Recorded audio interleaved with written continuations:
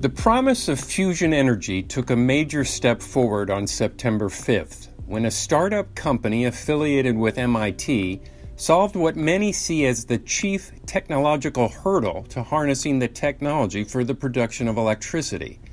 They successfully tested a high-temperature, superconducting electromagnet capable of containing the incredibly high temperatures needed for a fusion reaction while using far less energy in doing it. The startup is now moving on to the big test, determining whether a fusion reaction can actually generate more energy than it uses. The goal is 2025 for that test, and then 2030 or thereabouts for developing a commercial-scale fusion power plant. I'm Bruce Moll from CommonWealth Magazine, and I'm joined on the podcast by two of the architects of the fusion initiative, Bob Mumgard, the CEO of CommonWealth Fusion Systems, and Dennis White, the director of MIT's Plasma Science and Fusion Center and a co-founder of CommonWealth Fusion Systems. Welcome, gentlemen. Thanks for having us. Great to be here. Let's start with you, Professor White. Keeping our audience in mind, explain in simple terms what you achieved on September 5th. Right. So what we achieved was bringing to bear a key new technology, a disruptive technology about being able to deliver fusion science and fusion energy at a scale and at a pace that no one considered possible before. And to put that quantitatively, we have shrunk the size of fusion devices that can obtain the necessary conditions, which you had just mentioned, by well over factors of 10. And what we showed with the magnet of developing it in 3 years, we are accelerating the pace of bringing fusion energy as a practical source to mankind. So that's at the high level of why the magnet test was so critical. So, Mr. Mumgard, you've shown that you can contain a fusion reaction using far less energy and far less materials, bigger space, and that sort of thing. But you've yet to prove, I guess that's the big test coming, that you can run a reaction that will yield more energy than it actually takes to run it. Is that right? Yeah, the way to think about this is that people have studied fusion for a long time and have been quite successful at advancing the science. And we can show that we can use magnets to create the conditions that are necessary for fusion and get pretty close. But no one has yet made more power out from a fusion machine than it took to heat it up. And that's been a big goal for the world for a long time. And the barriers to doing that have often been things like, well, you have to build a very, very big machine to do that. And this magnet, by being so high magnetic field, means that we can build a much smaller machine to do that. We haven't done that yet, but that's the next step. And that's the machine that we're starting to build right now in Massachusetts. And at your press conference, when you announced these results, you seemed to think that this was the big breakthrough, however, that the science and what you need to move to this next step is out there. You haven't done it yet, but it exists, and you know what to do. Is that fair to say? That's correct. And the premise that we built this on, as you said, the architecture of this was that we took an approach of containing this artificial star, which was very, very well understood from a scientific point of view. And in fact, it demonstrated almost all the necessary scientific conditions for getting to the goal that Dr. Mumgard had spoken of, which was about getting to net energy. Our approach said, what we need is a disruptive new technology about the strength of the magnetic field, this new magnet technology, that then when coupled with this known science would put us on a fast track to fusion energy. One way to think about it is similar to like computers. Computers existed before the transistor or before the microchip, but they were big, they were complex, they were the realm that only the big universities and labs could ever use. And that really made them not as useful and not as impactful as they could be. They couldn't reach their full potential. But when someone invented the transistor, that enabling technology meant that suddenly computers could go much faster. They could do other new things. They could get much more powerful. And become smaller. too. And that's very similar to what we've done with this magnets. In this analogy, fusion energy has been studied for a long time. We know what the rules are that govern it, but we haven't yet put it in the hands of being useful. And what the transistor equivalent here is this magnet. So, Professor, did I read somewhere that the idea for this magnet was sort of conceived in one of your classes? That's correct. So, in fact, Bob Mumgard was a student in that class. So what we had considered was, I was personally frustrated with the lack of progress in fusion because, as was just stated, we knew a lot of the science, but it seemed to be like getting further into the future rather than getting closer. So one of the things that we did was, well, let's look outside of our little bubble. Let's see what's happening outside in the world. Let's look at some new technologies which are coming along, and lo and behold, outside of fusion was developed this new technology. We didn't develop the underlying technology of the new superconductor, but I think once I brought this to the class, we started talking through it. We quickly realized it was really going to change the nature of how we could build electromagnets, and therefore that was going to change how we could bring this to bear on fusion devices, and that was really what came to fruition a few weeks ago with the test. But it was that was really the strategy all along. Was like, let's take science that we understand, but give it a new tool so that we're going to be able to do it a lot faster and a lot more effectively. And of course, I have to say is that it also helps having brilliant students who are now CEOs and so forth, who are leading this effort. And that's also very satisfying, of course, of seeing that come all the way through to fruition. Did you think it would lead to this, Mr. Mumgar, when you were sitting in that class? Not entirely, not the exact path, but you could see that it was going to be a big change. And if you combine that seeing that this was a new tool and a big change with the needs related to climate change and with the atmosphere around innovation and how to very quickly get things from the laboratory bench to the market and impact that we've seen in companies that, particularly in the Boston and ecosystem around MIT, you could start to put those pieces together even that early. That here you have this very, very established scientific field. You've got this new tool that changes that field completely. That field has an application, which is energy without any emissions that the world desperately needed. And you're in an ecosystem that knows how to take that all the way as fast as possible from all the other tools that you need besides just the science. And so you could start to see that be sketched out. Yeah. But it took several years before those threads were sort of strong enough to be tied together into what we're doing now. And our science and technology understanding itself became stronger as we went along. That was also a key part of it. So I've been a reporter for a long time and written a lot of what I think are big stories. But as you guys were talking at your press conference, I began to think, wow, the potential here, if you're able to follow through as you hope to do, is enormous. And you guys were talking about changing the planet in some ways and affecting climate change. And I'm not used to writing stories that sort of have leads about, affecting climate change and blah, blah, blah. And given that, I was sort of, when I wrote my story, I sort of looked the next day and I was sort of wondering, is it going to be everywhere? Are you going to read about this everywhere? And I didn't see it everywhere. And were you disappointed with that? Or is there a skepticism about fusion that just prevails? No, I think it's actually properly measured. So this is a big step and this is a key step, but it's a pretty esoteric step and a pretty esoteric thing. Right, like a magnet and a fusion, and no one can be blamed for not understanding that right away. But if you zoom out and you look at the long-term consequences of that, they are profound for the people that are really close to the technology.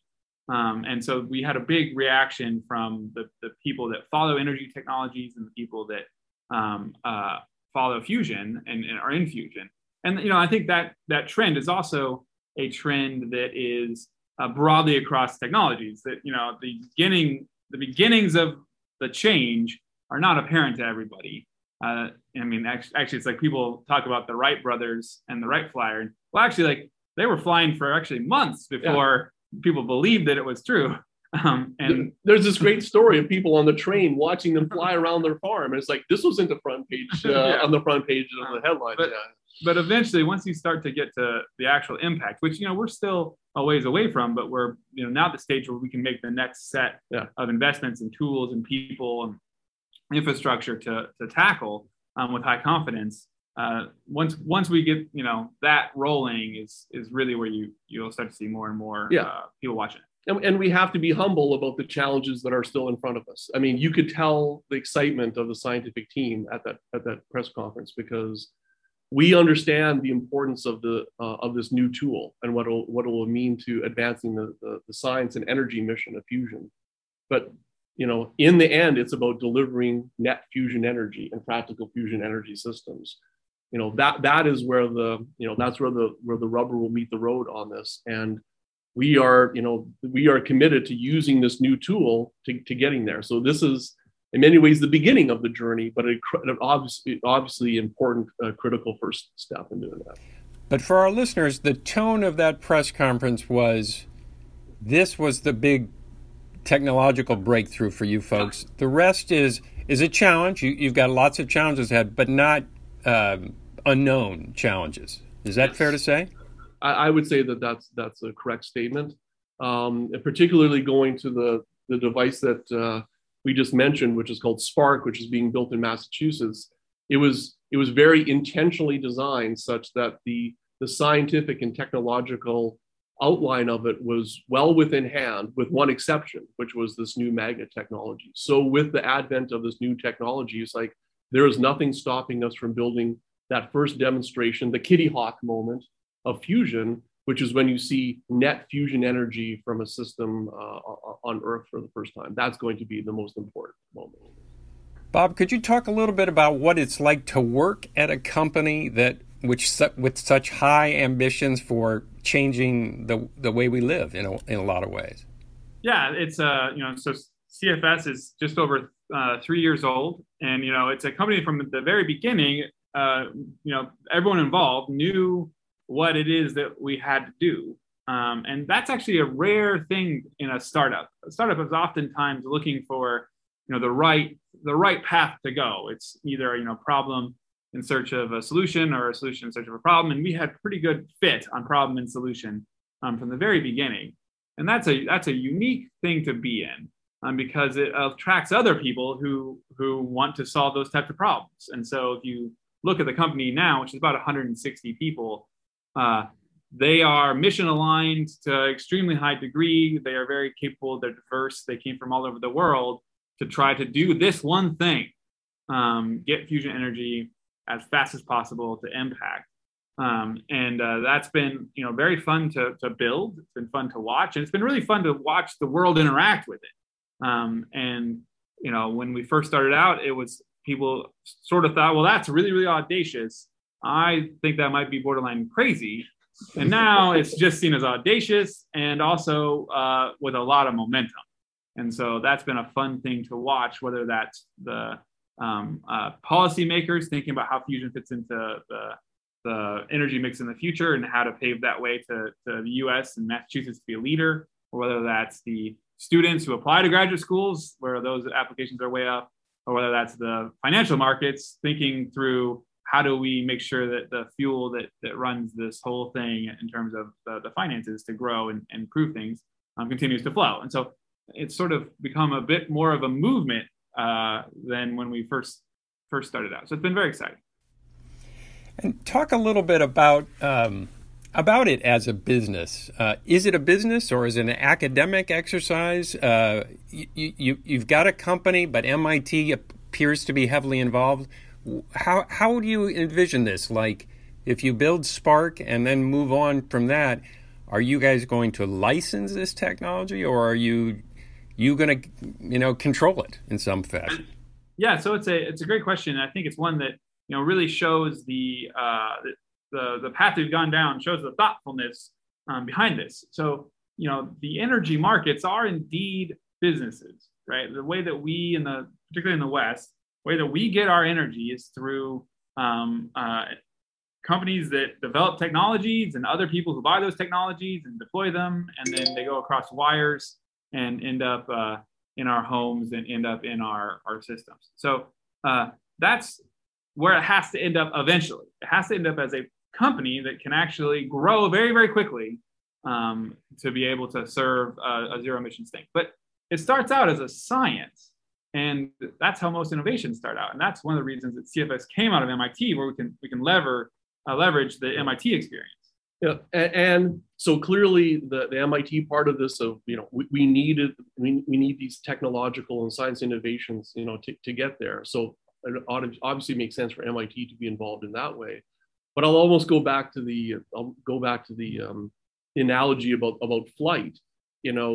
After we had commercial airliners, we didn't get rid of aero-astro departments at universities. In fact, they thrive now because there's always further innovations, not just training people, but actually what's the next idea? What's the next curiosity-driven innovation that comes along that might be there? So the way I look at it from my side as an academic and as an educator, this is thrilling, because what we could say is that, you talk about licensing, we came up with this idea, we hatched it here, Bob and I and several others here at MIT.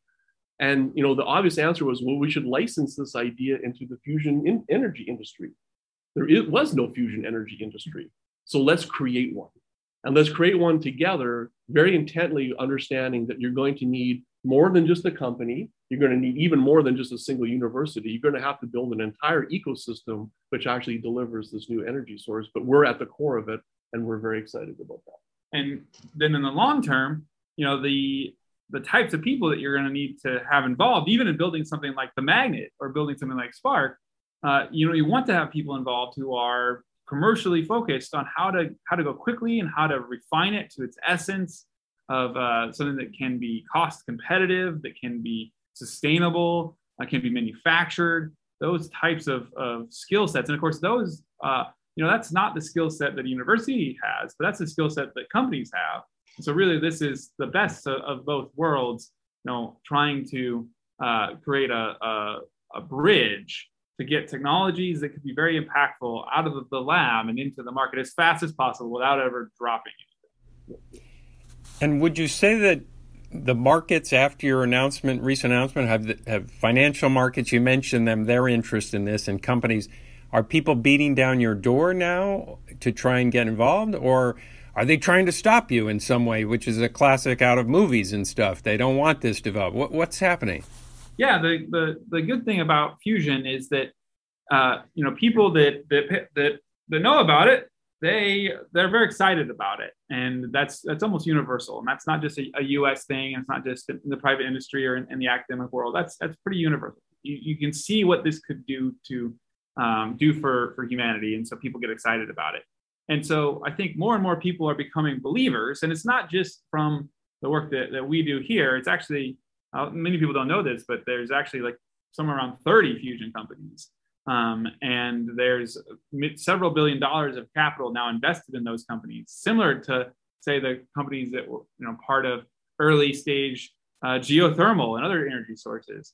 So it's a growing ecosystem that is attracting interest from people that want to work in it, talent. It's also attracting interest from investors who will fund things like this that are still somewhat speculative, technology development, longer timelines. But those are people that are getting more and more involved, either through CFS or through other means. Well, thank you both for joining me today, Professor Dennis White of MIT and Bob Mumgard, the CEO of CommonWealth Fusion Systems. And to our listeners, we'll see you again next week. Thank you.